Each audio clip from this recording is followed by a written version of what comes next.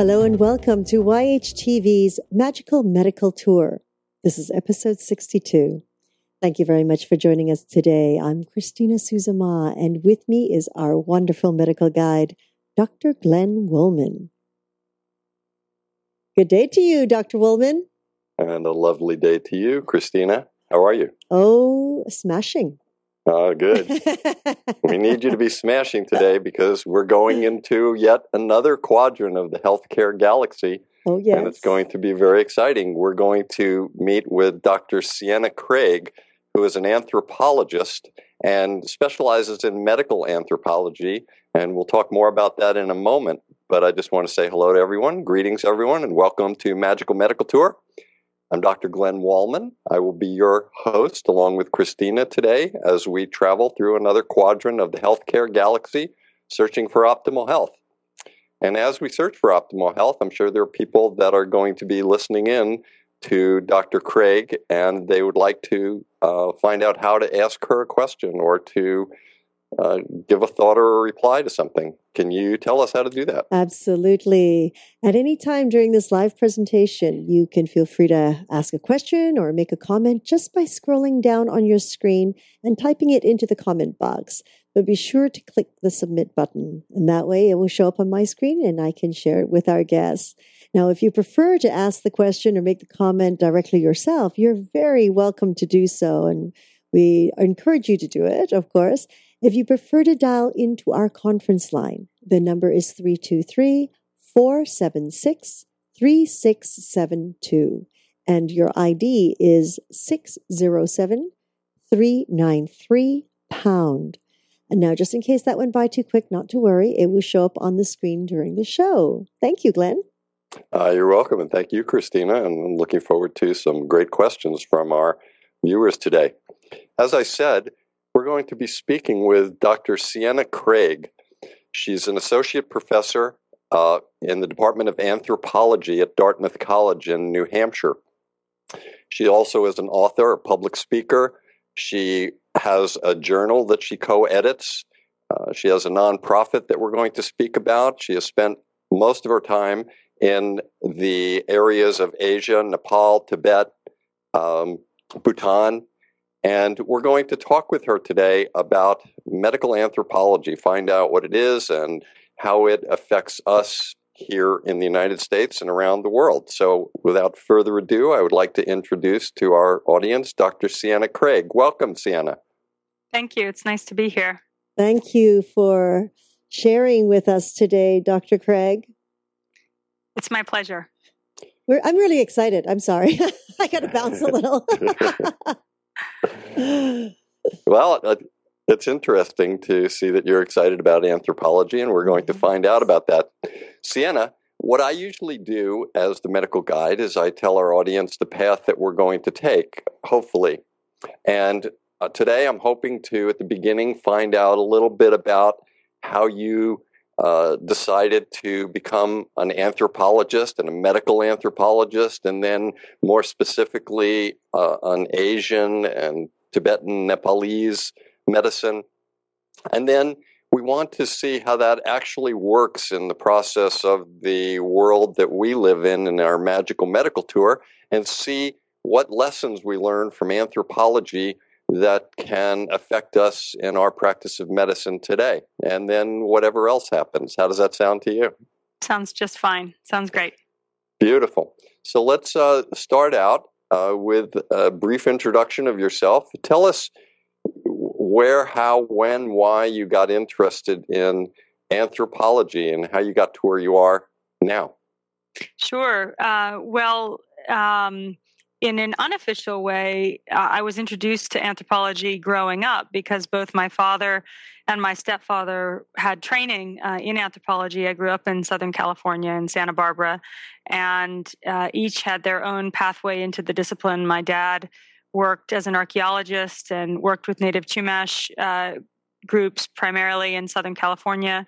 My stepfather is a photographer and has spent more than 30 years working with lowland Maya communities in the Yucatan Peninsula in Mexico. And so I kind of grew up with these influences, with an interest in cultures that were different than my own, and with the possibility that you could have a long-term connection to cultures and places and ways of looking at the world that were quite different, but not necessarily antagonistic to how I might live my own life.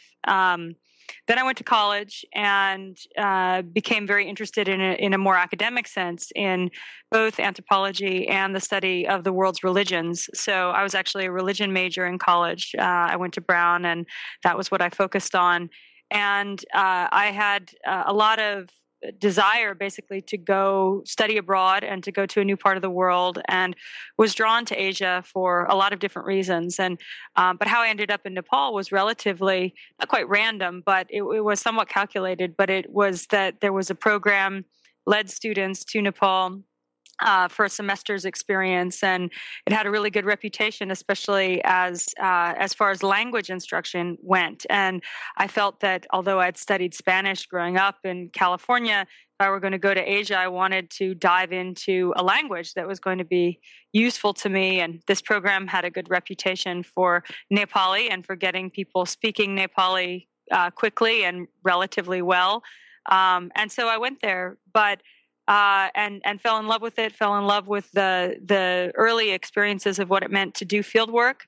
But I really got interested in medical anthropology through, in a sense, the back door of being very curious about animals and about how people took care of their animals in a place that relied so much for livelihood and well-being, but also for symbols, important symbols within culture and religion on animals. And I was specifically interested in horses because I had grown up riding. So by virtue of being interested in these questions, I started what is now a 20-plus year relationship with a place in northern Nepal called Mustang, and a group of people there who, among the many things that they do, they are both doctors for people, and some of them also treat animals. Oh, interesting. Did you say Yep. Mustang or? It's pronounced Mustang, but it's spelled like the car Mustang. Okay. And Or the horse. yeah, though that's a funny other connection. It doesn't. Mustang is a Nepali misnomer or a kind of misspeaking of a Tibetan word Montang, which means plain of aspiration, and that's the main kind of capital city of this region where I've spent a lot of time. Would you feel comfortable if we did the rest of the show in Nepali? Hunsa? Goro? Oh no! I guess I should have asked myself. I'll just cook. You guys keep chatting. Yeah. What's the training if someone wants to become an anthropologist? What is the training for that? Well, there are many different pathways and many different programs, really, that allow you into the discipline. As I mentioned before, I actually was not an anthropology major as an undergraduate. I focused more on religion, though I did take anthropology courses. But there are a lot of good undergraduate programs. And speaking with my, my college educator hat on, it's an amazing undergraduate liberal arts major because it's fundamentally, anthropology is about what it means to be human. And what it means to be human over time, in the long duration of thinking about how we've evolved, about human evolution, about deep time in that sense. It's also about our past in a more historical sense and thinking about ancient civilizations through the lens of archaeology. It's about language and the relationship between language and culture. And then finally, it's about this thing we call culture itself and studying systems of meaning, how human beings make sense of their worlds, how they make meaning out of it, and how they not only organize their thoughts, but organize social structures and major civilizations and war and all of the other things that make us, for better or for worse, human. But to become a professional anthropologist, such as it is, it usually requires going on for graduate training. And I did my PhD work at Cornell University. But before that, I spent this semester in Nepal as an undergraduate and then was fortunate to get a Fulbright fellowship to go back to Nepal after I finished my BA. And that was really what made me an anthropologist, in the sense that it was my first sustained experience doing field work, living and working and operating in another culture or another cultural context. And that Fulbright grant was for a year, but I ended up living in Nepal for 3 years at that time and making the connections and sort of gaining both an actual fluency in languages that I need to speak for where I work, but also a kind of cultural fluency in how people live in this part of the world, and an ability to ask questions about how people live and how life is changing. That at the core is really what is the heart of anthropology, and the heart of any, hopefully, profession is tied to some kind of, true connection to a place or a group of people or a question that you're never quite done answering. It seems to me, the way you describe that, and so beautifully, that everybody should have courses in anthropology. Maybe that would help our planet a little bit more. I think it would. I'm one of the converted, so to speak. But fundamental tenets of anthropology really are about cultural relativism, about stepping out of your own comfort zones, making the strange familiar and the familiar strange, not exoticizing other people or places, but also seeing them as representative of their own modes of reason, their own genius, their own ways of thinking about and working with the world. You mentioned, I think when speaking about your father, about archaeology. Yep. My mother actually wanted me to become an archaeologist, so I started thinking about that at a very early age. And I know that when an archaeologist goes out and suddenly their pick hits something, and the next thing you know, they discover King Tut's tomb or something like that. Does that happen in anthropology? Well, yes, in the sense that archaeology is actually under the big umbrella of anthropology. So there are 4 different fields of anthropology, and archaeology is one. But the literal, hitting something in the ground doesn't quite happen the same way in cultural anthropology. But you do stumble across things at times that you might not expect, or you might think that something that has been interpreted in one way at a certain moment in time, you're quite sure of the meaning at that moment in time. You find out later with new information that actually it means something very different, or the implications of that find are different than you originally thought that they were. So that sort of stuff happens all the time, or at least it should. Could you give us an example of that? Sure. Well, one example would be historically, there were bigger gaps of time and space between a lot of the people that, let's say, to use the part of the world that I work in as an example, where people might go to the Himalaya and do interesting field work on, let's say, the Sherpas, right? A group that is very famous for its role in mountaineering, and lots of people know about the Sherpas. So maybe early on you have an ethnologist or an anthropologist going out and doing history and doing field work among Sherpa communities in northern Nepal. And they record a set of rituals, let's say death practices or specific practices during a time of the year. And they interpret it, right, as part of their job, as part of their cultural fluency. And they say, oh, this symbol means that thing, and this is the importance of this ritual.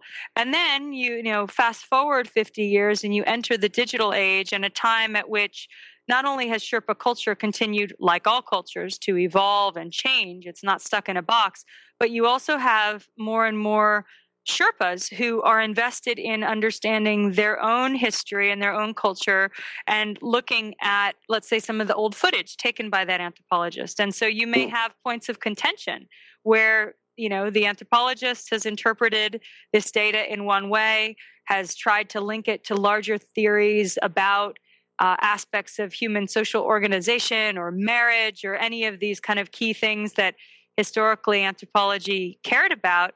And you have a local informant whose grandmother or great grandmother is in that video saying, actually, I heard that this was not exactly the way that you're telling this story. So there are lots of examples of that today, points of contention, but also more and more points of collaboration between people that used to be further apart in terms of language and power and culture and the ability to be the culture brokers of their societies. And so in that sense, it's a very exciting time now, I think, to be an anthropologist.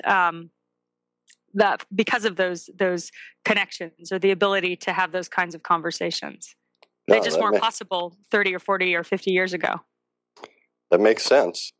I want to, because this is Magical Medical Tour, and although we could probably talk about just anthropology for a very long time, I want to get into the medical aspects of what you do. How did you make the decision within anthropology to go into sort of a subspecialty? I'm guessing it's a subspecialty, medical anthropology. And tell us a little about that. So medical anthropology in general terms is the cross-cultural study of health and illness.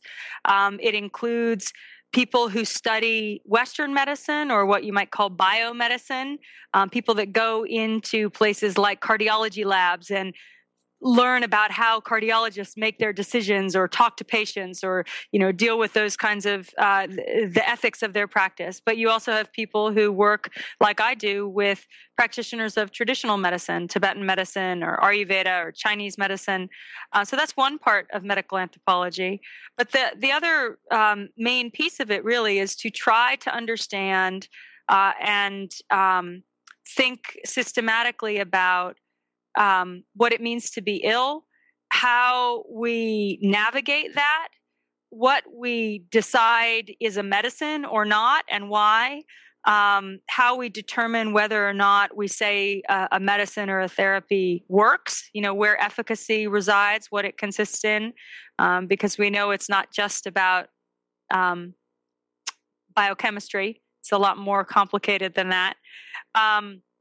I got interested in medical anthropology, like I said earlier, sort of through my initial interest in veterinary care and in how human societies that were so dependent on animals chose to and developed the expertise to keep their animals healthy.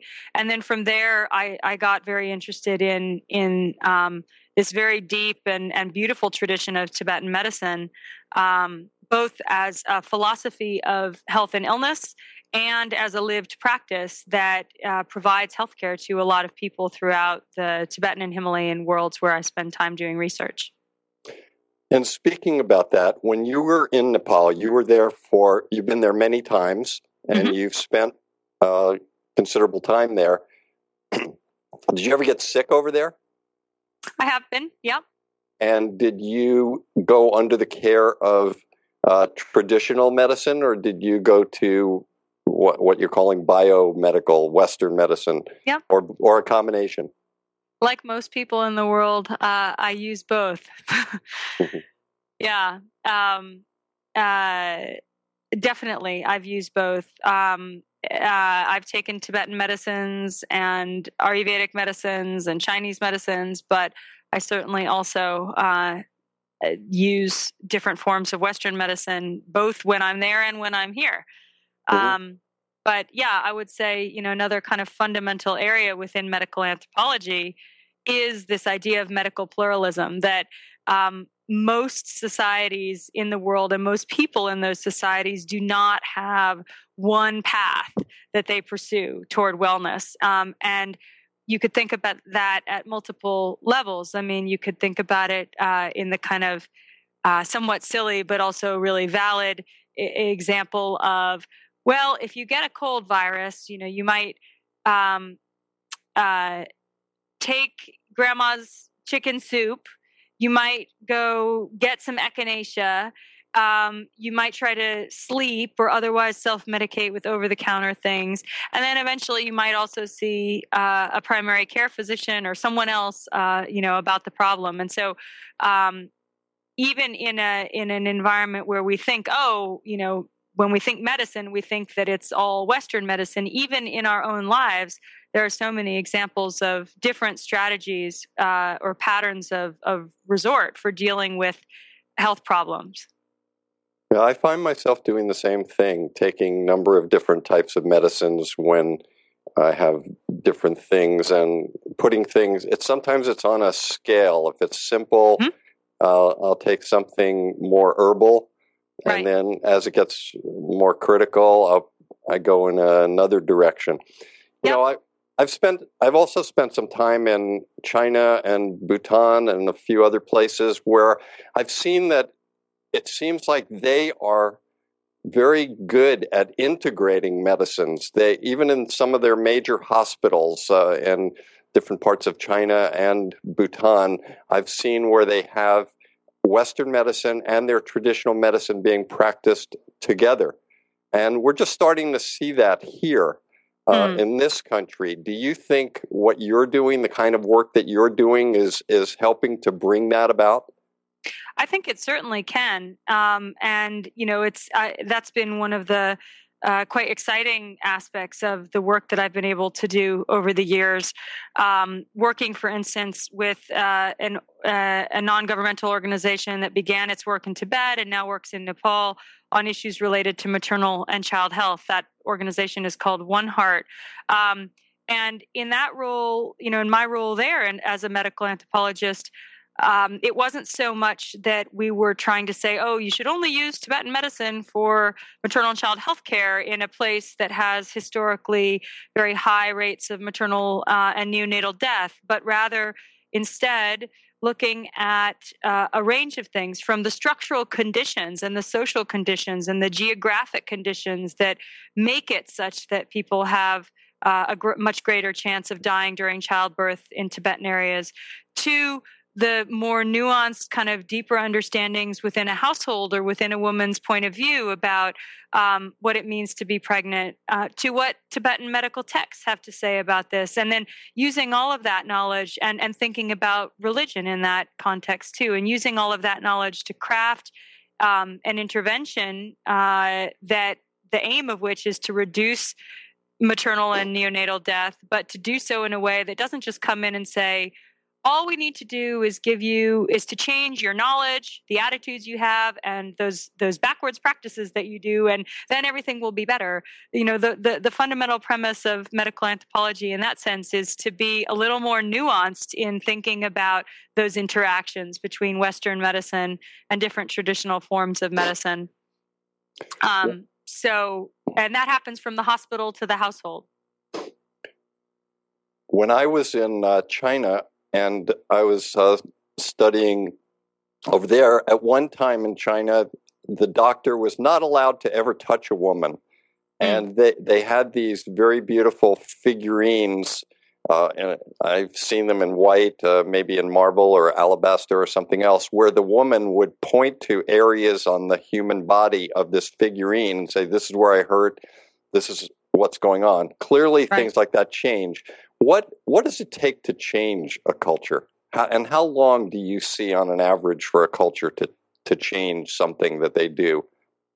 Well, I mean, culture's changing all the time, right? It's happening every day. It's happening all around us. And at that level, it's important to remember that culture isn't a black box, that it is contested, that it's not one narrative, it's many narratives. And so you can easily find someone who may affirm a kind of idea that you have about Chinese medicine, for instance, and then you can find another practitioner who completely contests or contrasts with that view, and they're both Chinese practitioners, you know. So I think that it's tough to give a sort of simple answer of, oh, this is a point at which a culture will change. But I do think that it has to do, like most things in the world, with power and influence and voice, and the ability also to feel like change is not being imposed from outside, but that it's allowed to percolate, and people are allowed to figure out ways to change that don't feel like just a threat or an imposition, but that feel like an authentic form of transformation. And I think that that's true no matter what culture you're talking about. You don't have to go to Bhutan to feel that. I think here on a college campus, you can feel that about even issues around that have an impact on health and illness. Here at Dartmouth, it's the place of Animal House, right? And it's a place where lots of people sometimes drink too much, and students know that they're not supposed to do that, but they do. And so what does it take to change that set of behaviors?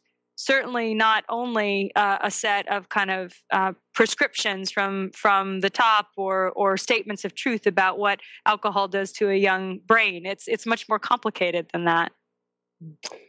You alluded before to different cultures have different views of disease and health. Yeah. How would you say Western medicine, not Western medicine, but people in the West, specifically in a country like ours, not a socialized medicine type of country, how do we deal with disease and health? How do we look at it? And are there things that we can learn from other countries? I think absolutely there are things that we can learn from other places. It's hard to generalize, but I would say that we tend to focus more, and this goes to the medical system as well as, to how your average person might think about this. We tend to think more about acute problems, even though demographically and epidemiologically at this point, we suffer more from chronic ones. I think that we struggle with those experiences of chronic illness in every possible way, from the economics of it to the pill burden involved or the therapy burden involved in maintaining health or as optimal health as possible if you live with a chronic disease. And then I also think that, we come from a very particular set of perspectives with regard to what suffering means and what counts as suffering and what kind of sense we make of both physical and mental and emotional, mind, body, spirit forms of suffering. I think we tend to be more materialist in our biases. So it's easier to be sympathetic to someone who gets in a car crash and has major physical trauma, as opposed to someone who may be suffering from fibromyalgia or even PTSD, and not having this is changing too. Our culture is changing too, but not necessarily having the validation or the apparatus or support or pathway to therapy that makes sense as easily as we might have that for someone with a broken collarbone. So I think that's part of it. But in the part of the world where I live, where I work, and this is not to say that this is a fatalistic view, because it really isn't fatalism at all. It's something quite different. But people do, in a way, fundamentally accept that life is going to be hard. The first noble truth of Buddhism is that life is suffering, right? And that there is a pathway out of that suffering, and that our mental states are connected to our physical well-being. All of those are kind of basic cultural premises or building blocks that are so different from our own, and that I do think have something pretty profound to teach us. But that's not to say that somehow then it's easier for that grandma who's been plowing her field by hand for 40 years, who suffers from major rheumatoid arthritis. It's not to say that she's not suffering a lot, or that she is in serious pain or would like to be in less pain, because clearly that's true as well. Dr. Craig, I have a question going back to earlier on. You said anthropology actually has 4 divisions or 4 sections, and archaeology actually falls under that umbrella. Yes. What are the other 3 areas? The other 3, one is physical anthropology, which is also sometimes called biological anthropology, and that is really the study of human evolution. So those are the folks who included in that are people who study dinosaurs and people who study our paleo past, as well as people who study, like many biologists and ecologists today, study other non-human primates in particular, but also other species to get a better grasp on how we've evolved in the way that we've evolved. Then there's linguistic anthropology, which, like it sounds, it's the study of the interrelationship between language and culture. And then there's cultural anthropology. And medical anthropology can kind of float in between a lot of these spaces. Normally, it's most connected to cultural anthropology, but in many instances, it's connected also to biology, to questions of evolution, to questions of, let's say, the ways that infectious disease is borne out in the marks of an archaeological dig, or what happened to an ancient civilization. And it certainly plays out in language and in how people talk about illness or create specific categories of meaning and experience around particular kinds of disease or therapies. Or medicinal plants, for that matter. I just find that so fascinating. So really, what you do crosses all of them. In a sense, yeah. Right, because I recall being in Turkey a few years ago, and we were in the middle of Ephesus, and there was like so many cultures that have come through there, and how they knew how these people died. I was shocked. I was like, well, how do you know? This is how many centuries ago was that? And they could actually find out, that this culture or this group of people had died because of, malnutrition and, the dirty water. And it's like, wow, that's amazing. And I take it that is part of the medical anthropology as well. Absolutely, it can be. And there are really interesting questions that you can ask when you team up with people. We had someone come and give a talk here at Dartmouth a few years ago, and her work was on the bubonic plague. And there's this kind of simple assumption that the plague killed everybody indiscriminately. But of course, with archaeology and with forms of biological anthropology, we learn that no, in fact, that's not the case. It was a huge and widespread epidemic, but as is still the case today, those who were poorer, those who were disenfranchised, those who had less suffered more. And that same kind of experience, which is a fundamentally social and political even set of points, can get made in the human record, in the human biological record. That's amazing. Wow. I just want to know, how do you all test for things like that? Wow. So the equipment that we have now, it must really advance your research. Well, for me, I tend not to. I'm not a technician who uses a lot of this kind of DNA testing, or I don't do a lot of lab work. But many of the people that I work with here at Dartmouth and who I collaborate with do. I've been working, for instance, for the last year on a project with another cultural anthropologist and a demographer and a biological anthropologist who's a wonderful scholar whose whole career has been sort of in and around the question of how have human beings adapted to living at high altitude, and what have been the different repercussions of that set of adaptations? And is it different in the Andes as opposed to on the Tibetan Plateau in the Himalaya? And the question is clearly, or the answer to that question is clearly yes. She and others have done great work on that.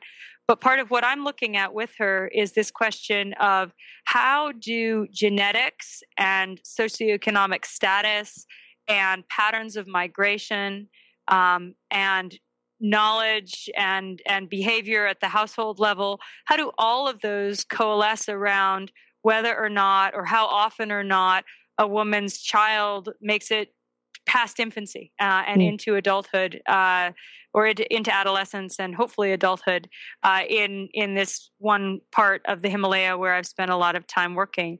And, part of the fascinating thing is that for me is that although I'm not at all trained as a geneticist, she, in her training as a biological anthropologist and other colleagues we work with have that training. And so I can put my cultural skills to bear to add another layer to a set of narratives about why someone might have the fertility history or the birth histories that they do. Why is it that one woman has had 13 pregnancies and only 2 living kids, and the woman next door who's had a similar socioeconomic status and similar space in society, similar age, why she's had 6 pregnancies and 5 living kids? Why are those differences there? And certainly part of the answers may be genetic, and part of the answers have to do in this case to how those women carry oxygen in their blood and how they've been adapted over the long haul to being able to live at altitude successfully and to reproduce at altitude successfully. Mm-hmm. So anyway, there are a lot of interesting questions that come across the different disciplines within anthropology. I'm fascinated.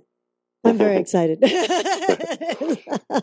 Sienna, when we look at medicine, especially in traditional medicine in other countries, a lot of it is plant-based.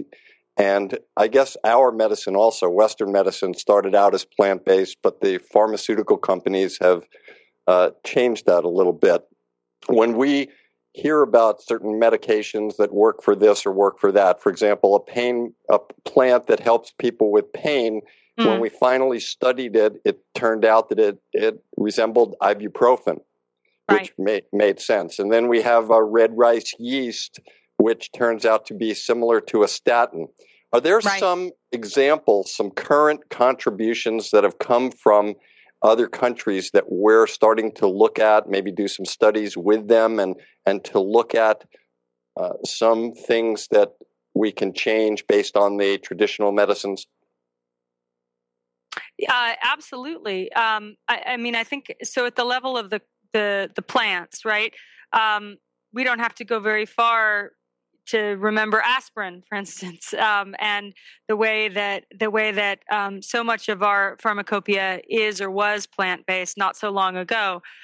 In the parts of the world where I work, most of the medicines that are being made are compounds. They're not single formulas or not single plants. And part of what makes them effective is the act of pharmacology and the act of compounding. So most of the doctors that I work with, when they're making medicines, they're using plant products.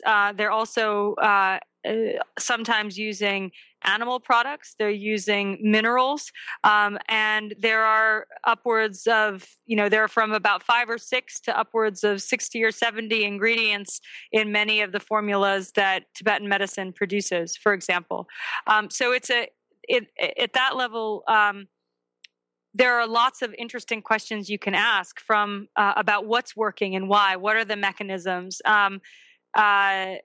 But it's important to remember that these are meant to be compounds, just like we have our chemical lab-based versions of compounds, and that to sort of stream them out into the idea that, well, there's got to be one active ingredient in that thing that's actually doing the work, is to kind of miss the historical lesson we have also learned about pharmacology, and that it is often more complex than that.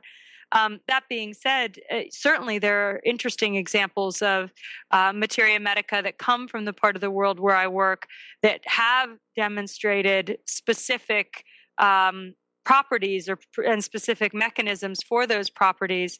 I worked in conjunction with the organization I mentioned before, One Heart, and also with another group of researchers on a National Institute of Health funded project that involved doing a clinical trial, a 2-arm randomized control trial of a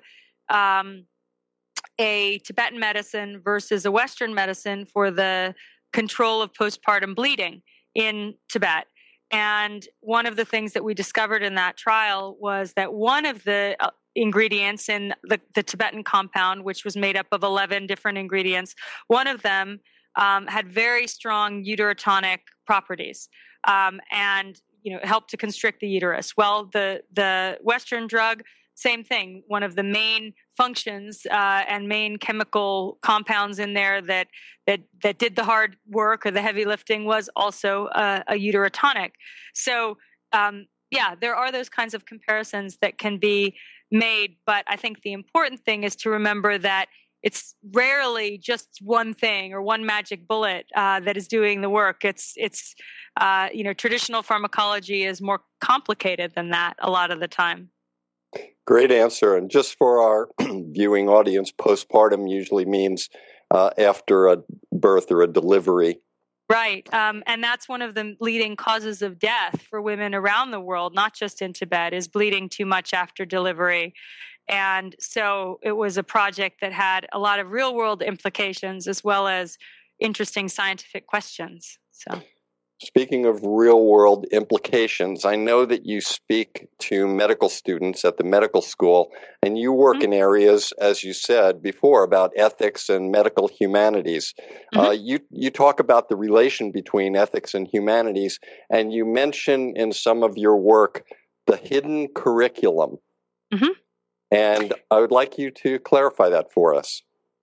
Well, the hidden curriculum is not my concept. It's one that has been written about by many people. The wonderful article from the 80s by two people, Smith and Kleinman, that talk about how medical students manage their emotions in medical school, and they talk about it there.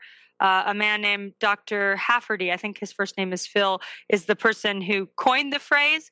But the idea behind the hidden curriculum is sort of, when you go into medical school, you have the official work that's there before you is to basically cram all of this hard biomedical science into your brain over a 4-year period, or usually even over a 2-year period. And at the same time, develop the skills and the practice-based learning to become a good and humanistic and ethical physician.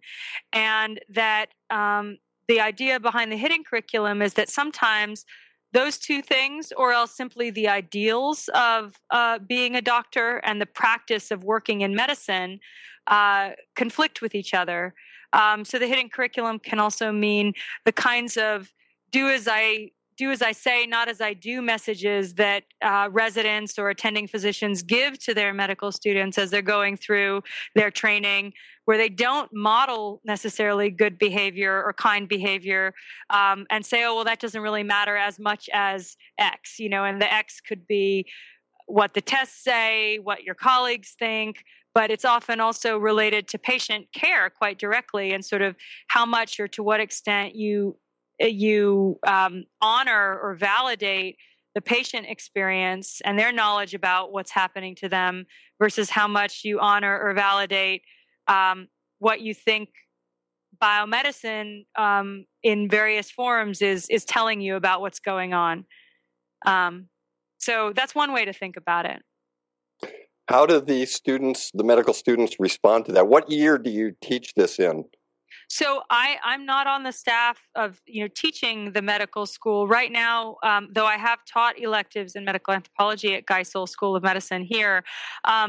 Mostly what I've been working on and will continue to work on over the next year is working with colleagues, physicians and faculty at Geisel who are in the middle of a process of refining and redesigning their curriculum to help them think about the place of and a more inclusive place for, hopefully, these kinds of issues, bringing the things that are hidden but always there more into the light and more talked about and positively integrated into the curriculum. So just like we were talking before about the integration of Western medicine and, let's say, Tibetan medicine in a hospital in Bhutan, so too you have the need or the desire to try to further integrate the learning of being a good and humanistic and ethical physician with the technical skill that you need to be a good technician, which is part also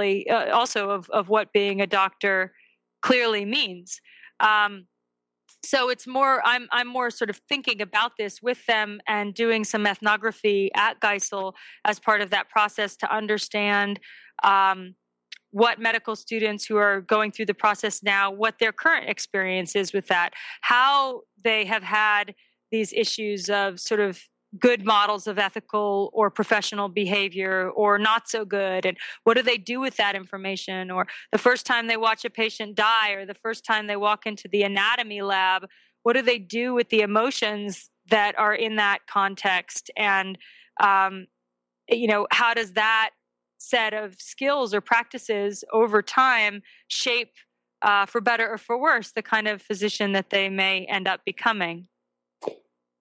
Well, that's great. I think back on all of my medical training, and we didn't have a lot of that at that point, although probably it was in the curriculum, as you're saying. So when you do this at Dartmouth, do you work with other medical schools around the country? Does the curriculum that you have at your place, or are there other anthropologists working at Duke and at Stanford and at UCLA and at Harvard and University of Miami? Where are they all doing this? The integration, I would say, of medical anthropology or medical sociology into medical school curriculums is happening more and more. And it's also happening in the sense that even from everything from the ways that the MCAT test is being reimagined right now, to the ways that licensing boards like the LCME think about what should be in a medical school curriculum. They don't dictate what UCLA does versus what Stanford does versus what Dartmouth does, but there are still these kind of core competencies that they're framing and saying you need to pay attention to. And I would say more and more these issues around being a humanistic doctor, using different methodologies to try to create better connections between providers and patients and families, thinking about the ways that every medical decision has an element of ethics in it, and how to kind of bring that out, not to overwhelm people, but to get people to be more facile critical thinkers as opposed to just good technicians. I think that this is something that a lot of medical schools are doing, and not just with the help of medical anthropology, with a lot of grassroots effort and desire on the part of physicians themselves and physician teachers themselves. Interesting. I go to a lot of continuing medical education courses, and most of the time that we go to courses around the country, people go for their information on their specialty. What's the newest drug? What's the newest procedure? What's the newest technique or instrument out there? Right. But I very rarely see a talk on ethics. Occasionally one does show up, and I've been to a few of them, and they're always very interesting. And it's interesting to listen. The presenter will give a case study of something and then ask the crowd, how would you react to this? Would you tell the family about the little girl that's pregnant, or would you do this? And so what are we doing also, not just in the medical curriculum, but what are we doing for the physicians that are out there practicing now?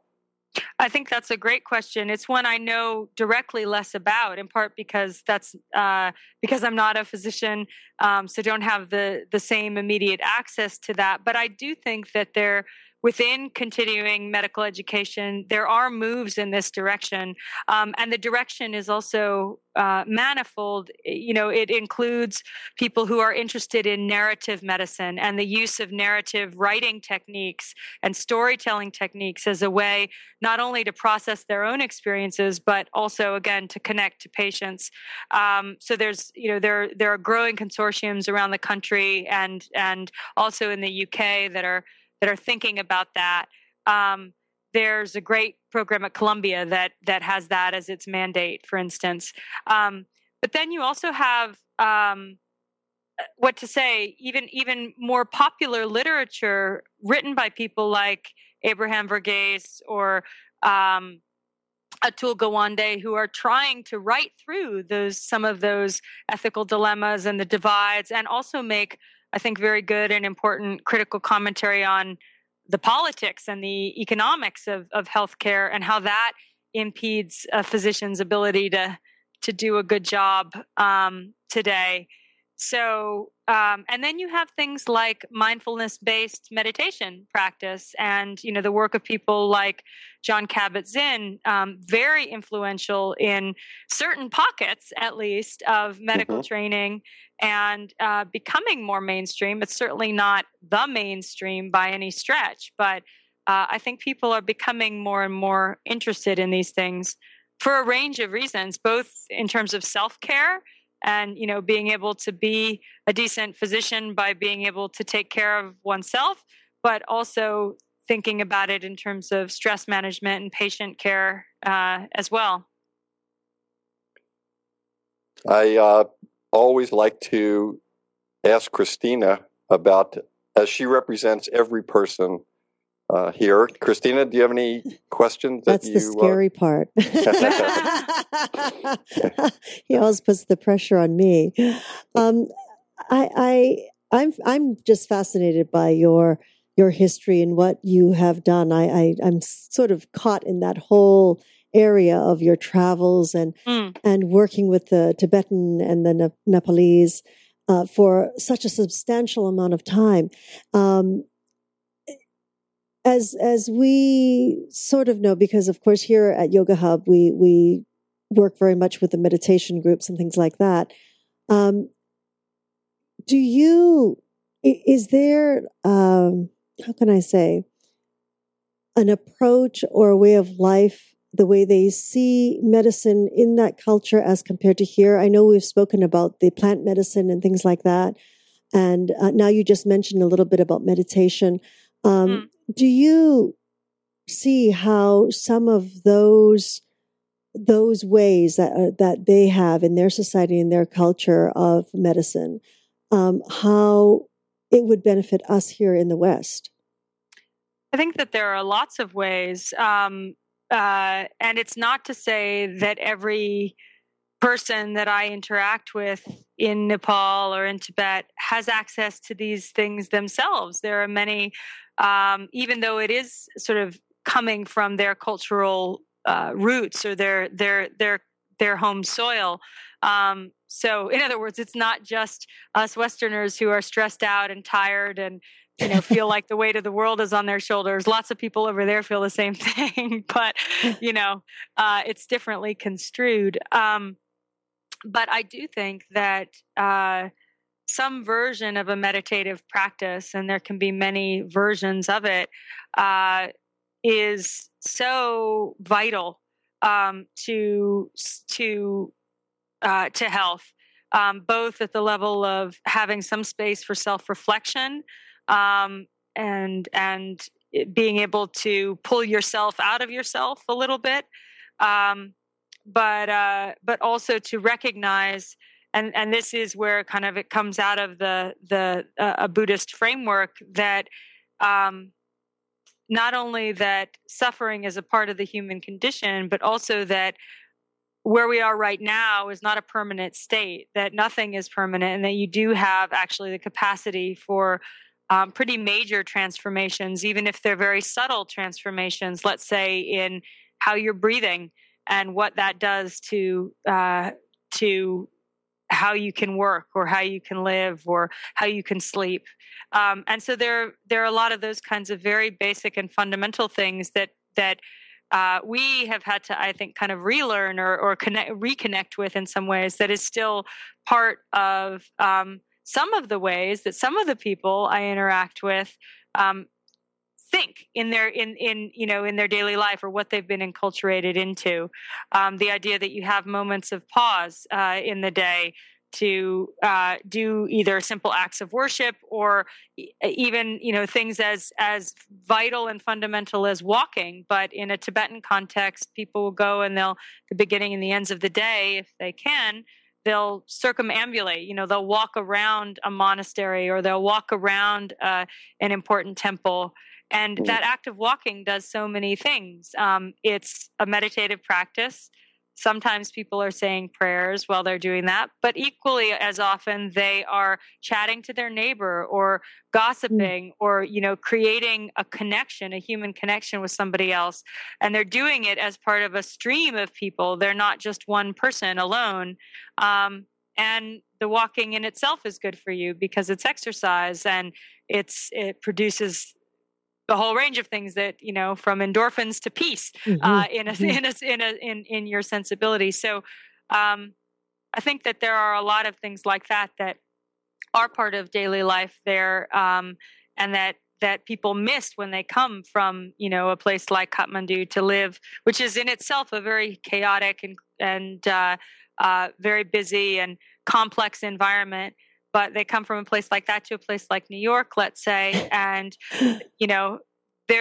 it's not just culture shock. It's also about missing those kinds of embodied practices that help to maintain a sense of health, both physical and mental or spiritual. Mm-hmm. Yeah, it's not the same when you're walking around buildings. Not quite. Sienna, when you're an anthropologist and you look back on the past and study things, I'm wondering if you can, for a moment, move into the future and imagine what a 51st century anthropologist, who probably we'd be interviewing on our 2 gazillionth show, would say about Western medicine today, what it was like.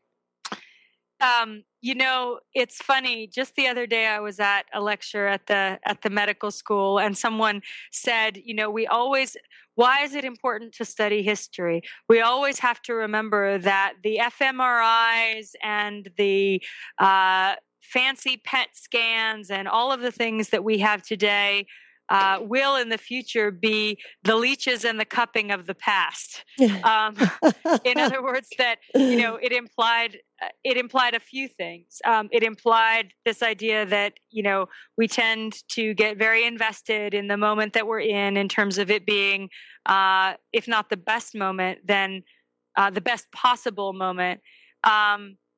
But what was also interesting to me as an anthropologist hearing that quote is that it presumed that cupping and leeches were somehow never valuable or, totally wacko.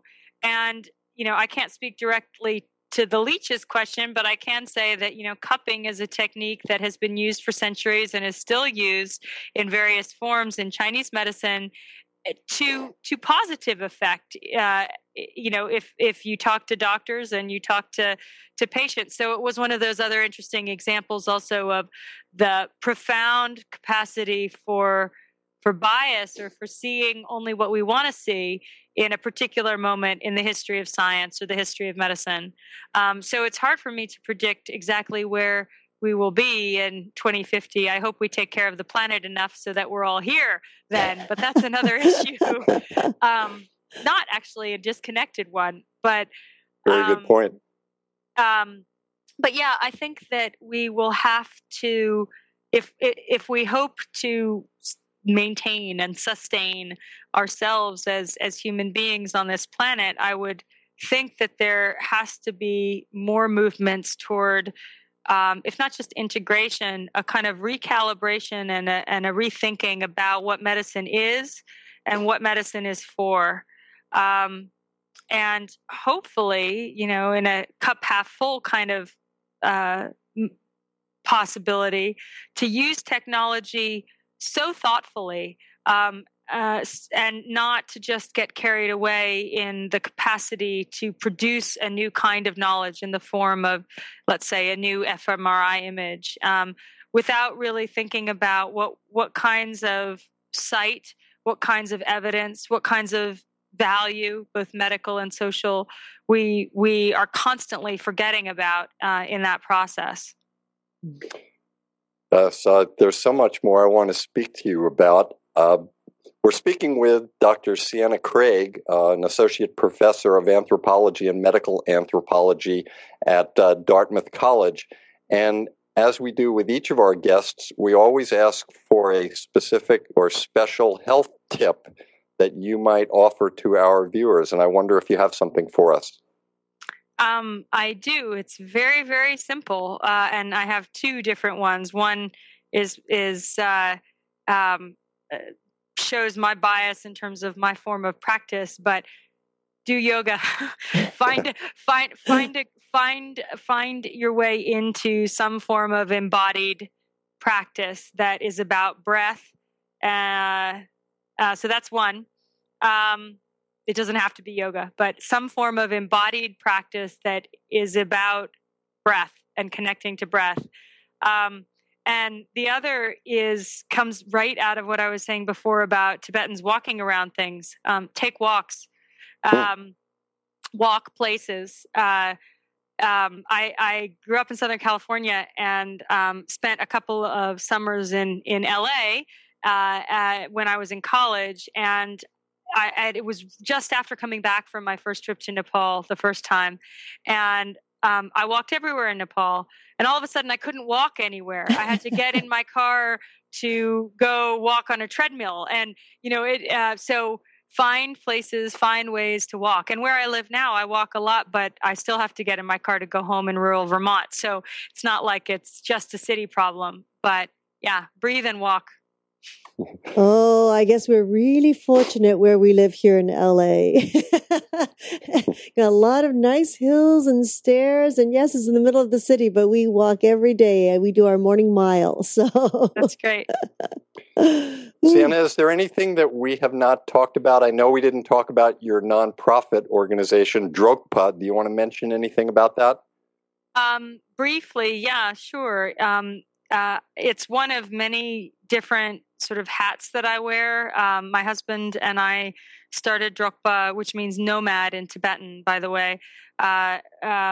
Right before we were married. Our wedding was our first fundraiser, and it's a very, very small, all volunteer nonprofit that basically came out of the time and communities in which both my husband and I had spent significant amounts of time in the Himalaya. We tend to fund projects related to health, including Tibetan medical education and clinics. But not only that, education, alternative energy, and different forms of social entrepreneurship. Great. Is there anything else? That's great. I'm just wondering, did you register your wedding so that everybody donated? Is that how you did that? We did our whole 501c3 nonprofit status, and then we said, in lieu of giving us a piece of china, you can make a donation to Drogpa, and we'll put it to work for bringing solar cookers up to northern Nepal next summer. So that's the kind of thing we did. Now we're talking about some cultural changes that we could do here. Well, we'll have to add the link to your nonprofit organization to our site as well. Sure. It's also linked from my personal webpage too. Great. Thank you. Yes, definitely. Thank you. I would like to thank our very special guest, Dr. Sienna Craig, for offering her wisdom and expertise to our global viewers. And thank you so much, Dr. Craig and Christina and all of the Yoga Hub group. And I would also like to thank all of my teachers and healers that have kept me on my path and allowed me to do what I am doing. And until next week, and we travel through another quadrant of the healthcare galaxy, I would like to wish you all optimal health. Thank you, Dr. Woolman, and thank you, Dr. Craig. This was a wonderful show, and I there's so much. It's like, wow, we got to ask more questions here. And of course, we'd like to thank the Yoga Hub team for making it all possible, and each and every one of you for joining us in this new platform of education and information. We're grateful for your continuous support and look forward to hearing how we can serve you better. We invite you to join us live on Tuesdays for Magical Medical Tour at 10:30 a.m. Pacific, 1:30 p.m. Eastern, Wednesdays for Trinity of Life at 11 a.m. Pacific, 2 p.m. Eastern, followed every other week with Flowing into Awareness with Anatara. May I remind you to connect with Dr. Glenn Woolman by following him on Twitter at Glenn Woolman, and of course through his own site, glennwoolman.com, where you can also learn about his Metaphor Square Breath. And we are always grateful for any feedback that you might have. If you would like to call it in, that would be wonderful, to 818-LETS-TALK. 818-LETS-TALK. Thank you so much for joining us. And until next time, namaste.